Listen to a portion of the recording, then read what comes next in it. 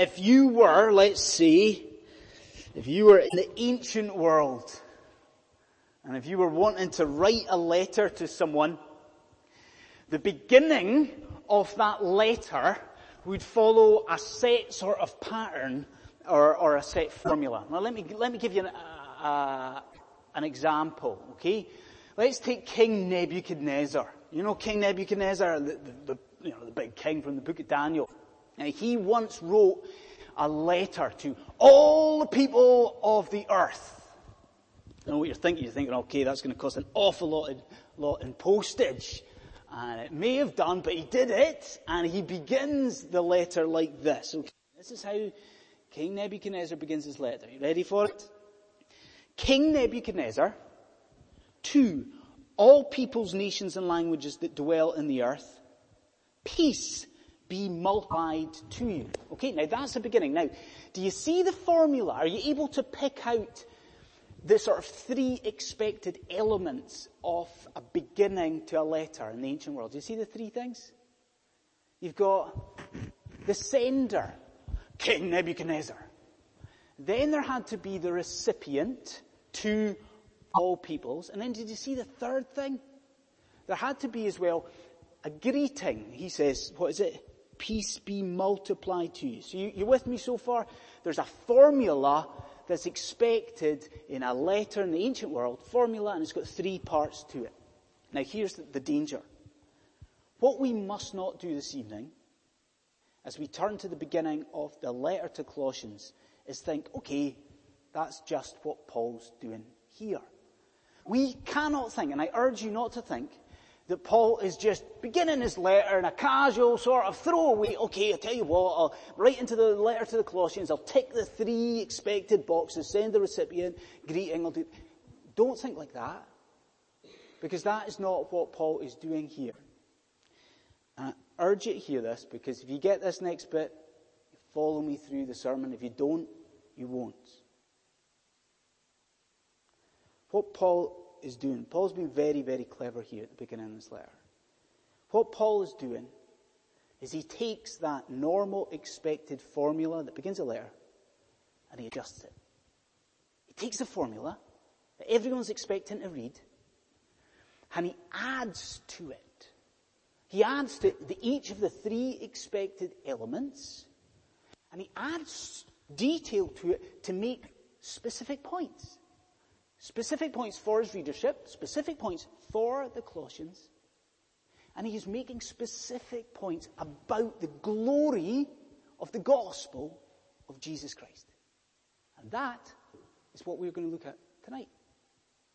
So, I would ask you, make sure that you have Colossians 1, verses 1 and 2 in front of you, because we're going to need to look at the specific words and detail that we've got in front of us here. Let's think about it. I've said that there's three expected elements, three parts normally to a sort of introduction in the ancient world. That's what we're going to do. That's going to be our plan. So let's think about the first part of it. Do you remember what the first thing was? It was a sender. So let's think about the authorship of this letter. The authorship of Colossians. Okay, now, you do not need to look very far in Colossians to find out who has written this epistle. I mean, we'll have a look. It's the first word in your Bible. It is the first word in the Greek. It's Paulus. Okay, this letter is written by Paul. Now, this is the same Paul as, converted in the Damascus Road. Same Paul who's been called to be a witness to Christ amongst the Gentile world. Now, what we need to know is that Paul's writing this in about AD 60, or thereabout, and he's writing it from Rome. So what we need to know is that he is writing this from a jail cell in Rome. And that's going to be important as we go through this letter. What else should we know? Well, we should also know who else is mentioned in this intro. Do you see that? We've got Paul, but we've also got mention of Timothy. Now, okay, why is Timothy mentioned? What's Timothy's name doing there? Well, let's make sure we don't get this wrong. This is not a sort of Lennon-McCartney type stuff. It's not that Timothy is Paul's co-author. See, when we read through this over the next few weeks and months maybe, what we're going to see is Paul write in the first person. He writes this letter as I, Paul. And Timothy's just really mentioned here because he's Paul's main man. He's Paul's right-hand man. He is Paul's go-to man. He's a guy who's sharing in Paul's ministry with him. So it's written, you've got from Paul and Timothy. And we could just draw a line under it, couldn't we? Remember what was said, that you would expect detail about the sender? Well, there you go. That's it. You've got it. Paul could just end it there. Who's the letter from? It's from Paul and it's from Timothy. But do you remember what the point of the sermon is? Remember that Paul is adding detail about each of these three things to make points about Christ. So here's a question. What detail does he add? He doesn't just say it's from Paul. What does he say? Have a look. He writes, Paul, an apostle of Christ Jesus by the will of God. Now, come on. Why is he saying that? Why is he underlining the fact that he's an apostle? Is it, now think big picture, New Testament, is it, as it is in Galatians and as it is in 2 Corinthians, is it because his status as an apostle is being called into question by the church that he's writing to? Is that what it is? Is that why he's underlining his apostle? No, it's not.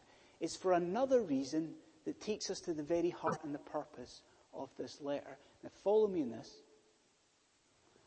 This week, just a few days ago, I met up with someone for a cup of coffee. And in some ways it was quite a difficult meeting. Because this guy was telling me that he has recently left his church. That's a hard thing for anyone to do, I think.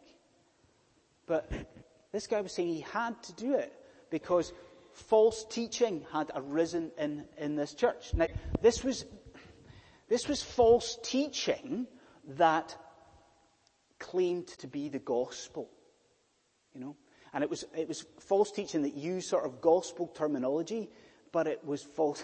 He was saying, look, it was false teaching that did not preach Christ and Him crucified. Well, you see that there. That is what we have to keep in mind when we are thinking about this letter to the Colossians.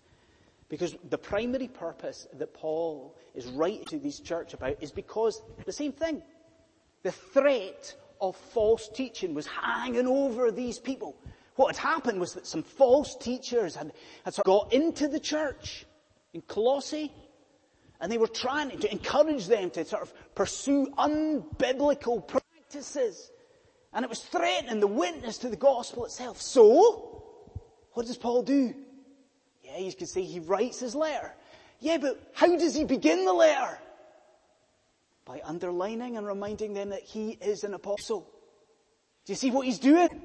He's saying, Colossae, this letter, what follows, it's not just random thoughts by some dude that you've never met and don't know. He's saying, no, this is an apostle writing this. This is official. You see this warning about false teaching?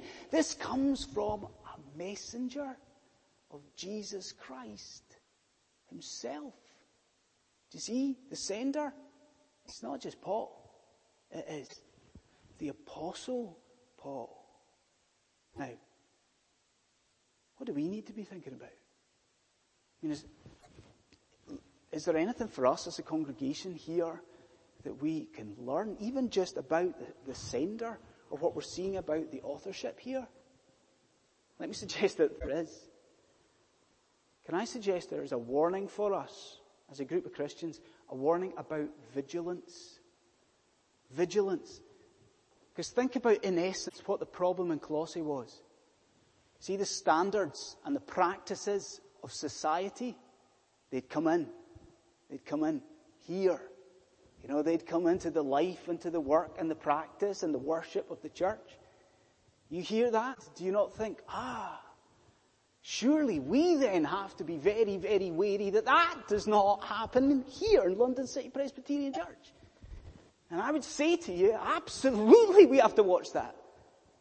We've got to be very careful that this desire of our hearts to see people who are lost and dying and hellbound, this desire to see them come in here and be part of the church and be saved, we've got to be careful that that desire does not lead to us embracing worldly values in message, in practice, and in worship. There is a warning here about vigilance. But I tell you this, there's something else. Because there is an example in the authorship too, is there not?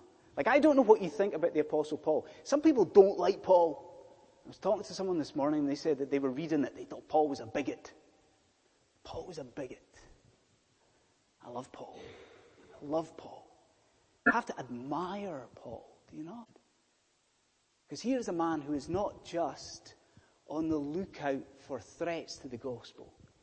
He's a guy who actually does something about it, doesn't he?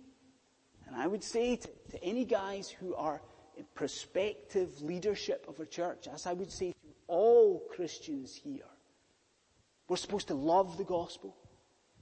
We are supposed to see that it's worth living for. It is worth dying for.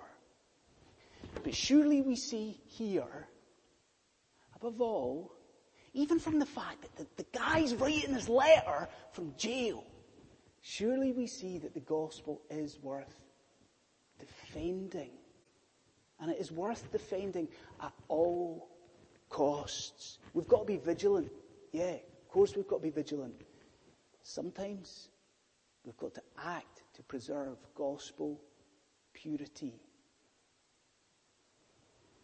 So the sender of the letter.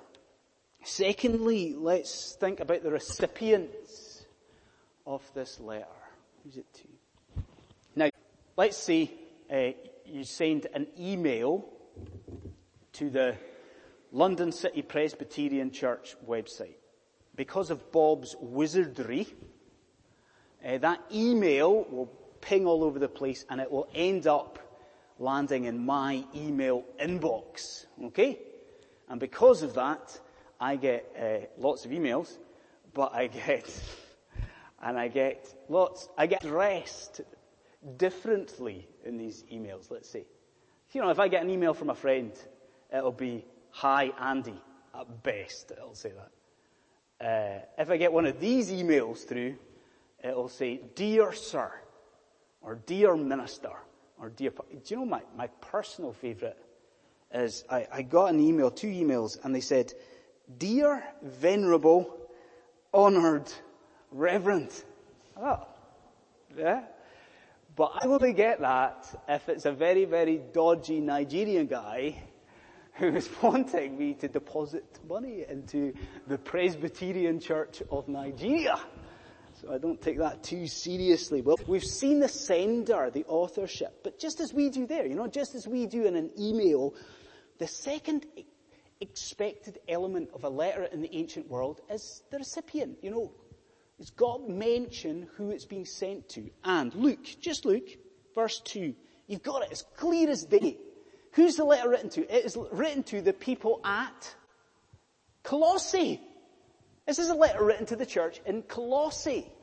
Now, what do we need to know about that place? Well, it's small. Colossae was a small place. It was on the Lycus River in what was the Roman province of Asia. Now, see this church that we're going to be dealing with? It was set up on Paul's 3rd missionary journey when he spent 3 years in Ephesus. You say, okay, so what? It was probably important for us to note that Paul didn't set it up. That it was a local person that set this up. What happened? You've heard of Epaphras. You've heard that name, Epaphras. Well, Epaphras was a local guy. He was a guy from Colossae.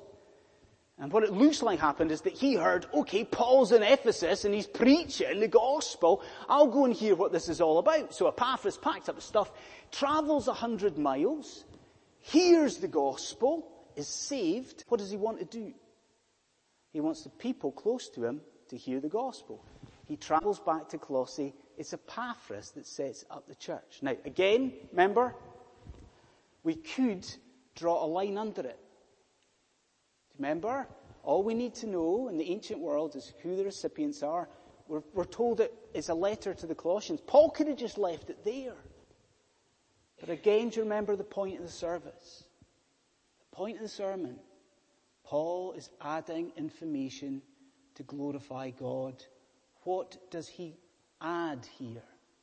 What does he say about the people of Colossae? Do you see it? Now,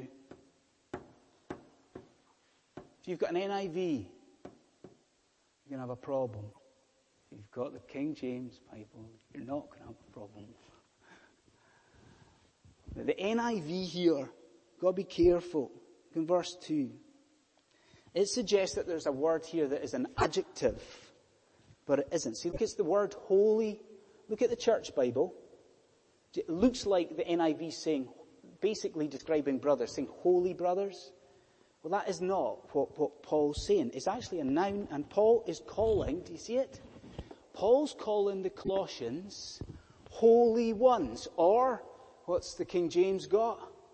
Saints. Paul's calling the Colossians, he's calling them saints. Now, what does that mean? Does that mean that Paul is writing to a group of dead special people that a pope is blessed somewhere? Is that what he's doing? No. Forget that. It's this idea that Paul is writing to people, a group of people who have been set apart. Now, let me give you an illustration of what I'm talking about here, and I urge you to think about this. In the Old Testament temple, imagine or think back to what you know about how God was worshipped in the temple. Now, they would use vessels in the temple.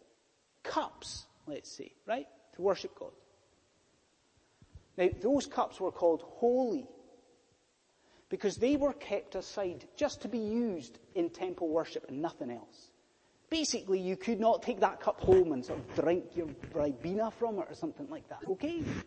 It had to be used exclusively in the worship of God. Now, that is where we're getting this idea of holy, set apart, special from. Wait a minute, do you see what Paul is saying about this Colossian people then? He is saying that those people in Colossae are chosen by God. He's saying that those people, that church, are set aside. That they are set apart for worshipping God, for praising Him. They're holy. They are saints. Now this is what I want to ask you, if you're a Christian tonight. Sometimes our sinfulness can get us so down and so despondent, especially when we think of coming into this to worship God.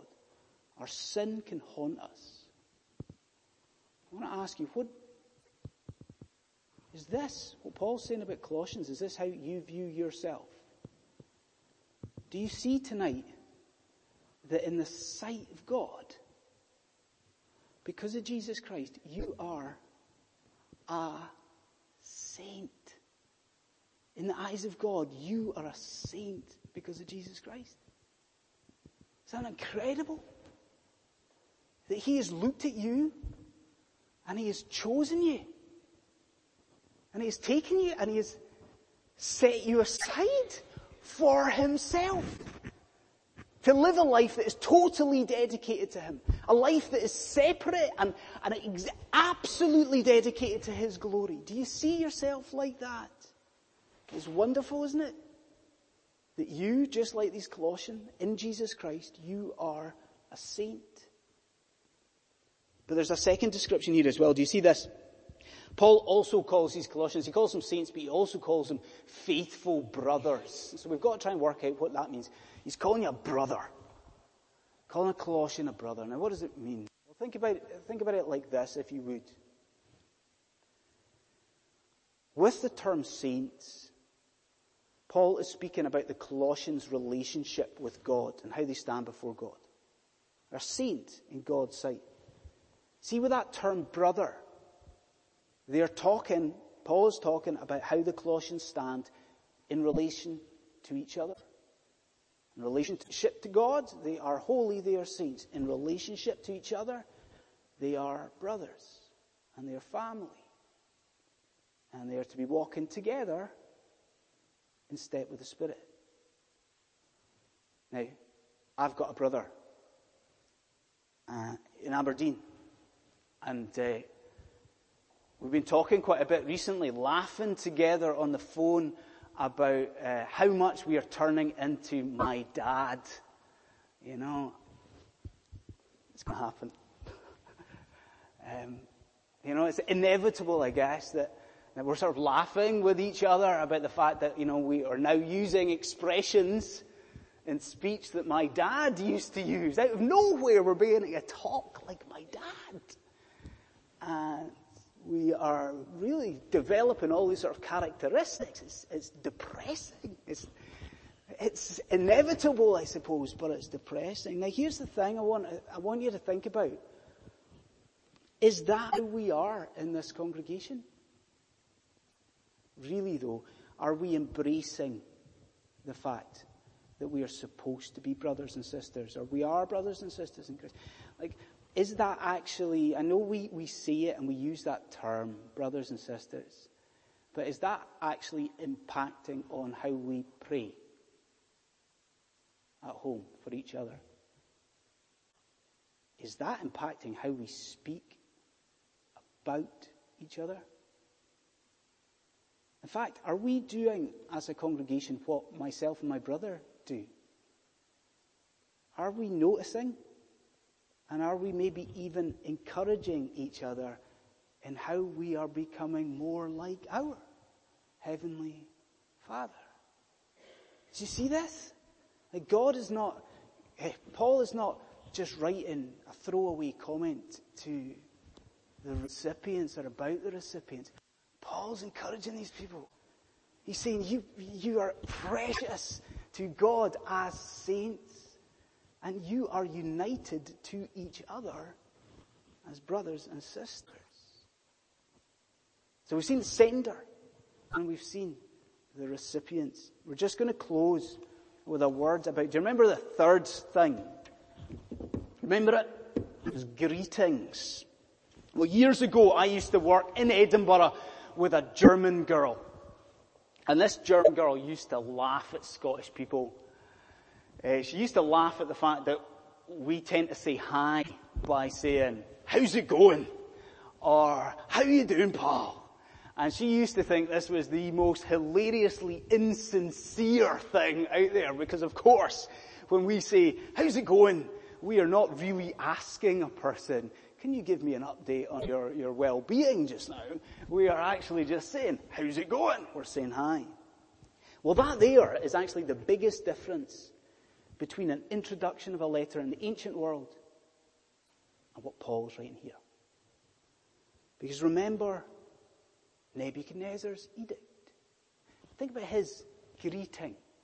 He says, at the end of his introduction, he says, "Peace be multiplied to you."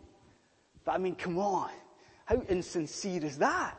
Nebuchadnezzar doesn't mean those words. "Peace be multiplied to you, all nations." He couldn't care less. I mean, it's just sort of throwaway words from Nebuchadnezzar, whereas what you have got in front of you from Paul is as heartfelt as it is meaningful.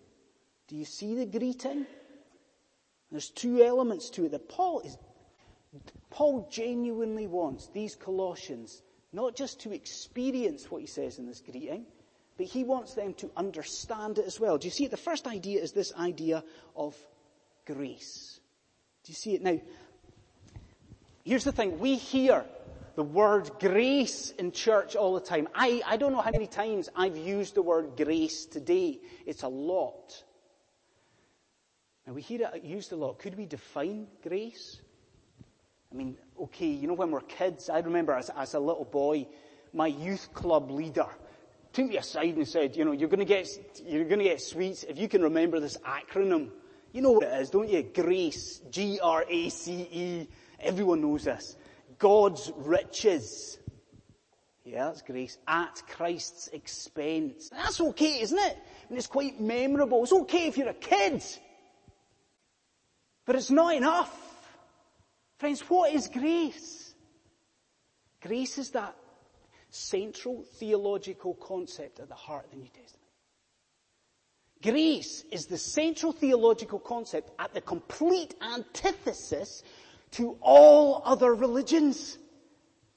Grace is God's goodness, His favor, His love, His kindness poured out on us, completely undeserving.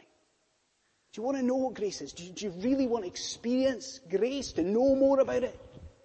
Then you ponder anew this evening. You think about the fact that salvation for your sin, your wickedness, your evilness, salvation from that is available through God's Son dying on the cross. That's grace. That's undeserved favor.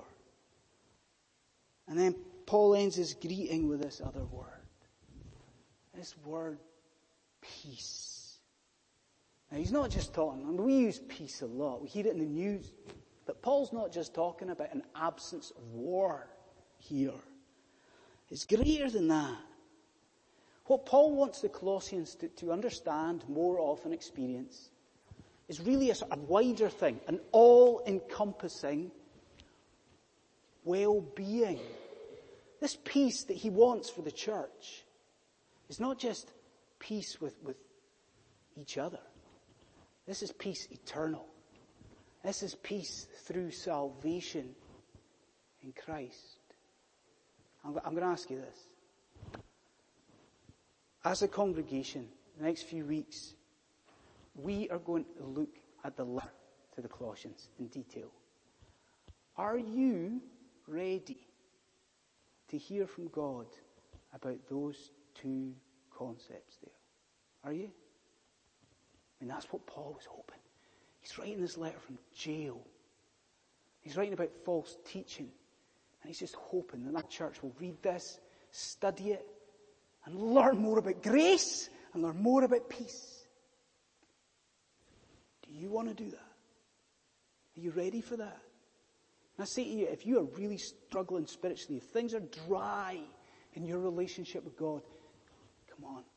There is no better time to come back to God than when your family come together to study a new letter.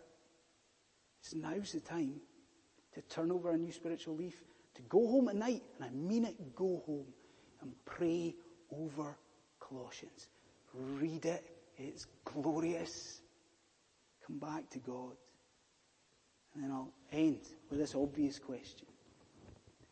Do you have peace with God? Do you? I mean, is there spiritual satisfaction? Is there peace in your existence, in your relationship with Almighty God? If not, I hope you see that it comes through that first thing. It comes through grace in Jesus Christ. If you bow to Him tonight, there's peace. Inexpressible peace. And if you have that, if you are a Christian tonight in here, do you see that you can rejoice tonight? You can go home this evening safe in the knowledge that forevermore, in the sight of God, you are a saint. You are holy. You have been set apart and chosen